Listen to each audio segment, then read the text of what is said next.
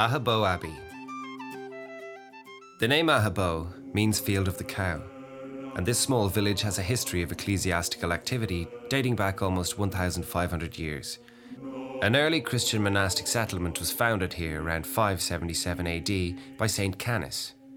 The monastery of Aghaboe became a major centre of learning, commerce and agriculture. In the early 700s, an abbot from Aghaboe, St. Virgilius, also known as St. Fergal, travelled through Europe and was appointed Bishop of Salzburg in modern-day Austria.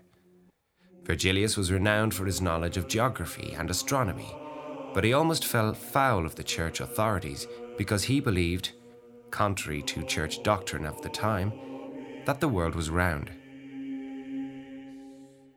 In the closing centuries of the first millennium, wealthy, prosperous abbeys like Aghaboe became the target of raids and attacks, and the historical records or annals note that it was raided and burned on at least 2 occasions, in 913 and 1116.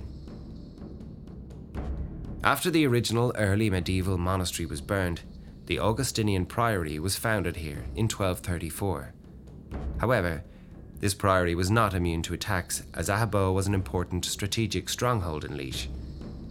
You can still see a large fortification in the field north of the abbey. What remains today is the tree-covered mound of a Norman motte and bailey. The Norman leader Strongbow granted the land here to Adam de Hereford in 1172, and the motte dates from his time. The Normans would have built a wooden tower on top of this steep-sided mound of earth, where they could store their arms and from which they could keep a lookout for potential attackers. One such attack came in 1346 from the native Irish MacGilliforic clan. The burning of the abbey was an unfortunate and probably accidental outcome of this raid. After the Augustinian abbey was burned, a third monastic foundation was established at Aghaboe. A Dominican friary was founded in 1382 by Fingon MacGilliforic, Lord of Ossory. The ruins of the abbey church, which have been conserved by the local community, still stand. The abbey contains a beautifully carved 3-light window in the east wall, as well as a carved piscina, a niche in the wall for washing church vessels. Monks would have entered through the doorway in the north wall, which led from the cloister. The doorway in the west wall, through which the public would have entered the church, dates from the Middle Ages. Like monasteries across Ireland, Aghaboe was suppressed by Henry VIII in the Reformation of the 1540s. Behind the ruins of the Dominican Abbey, there is an Anglican Church of Ireland, which is still used as a place of worship.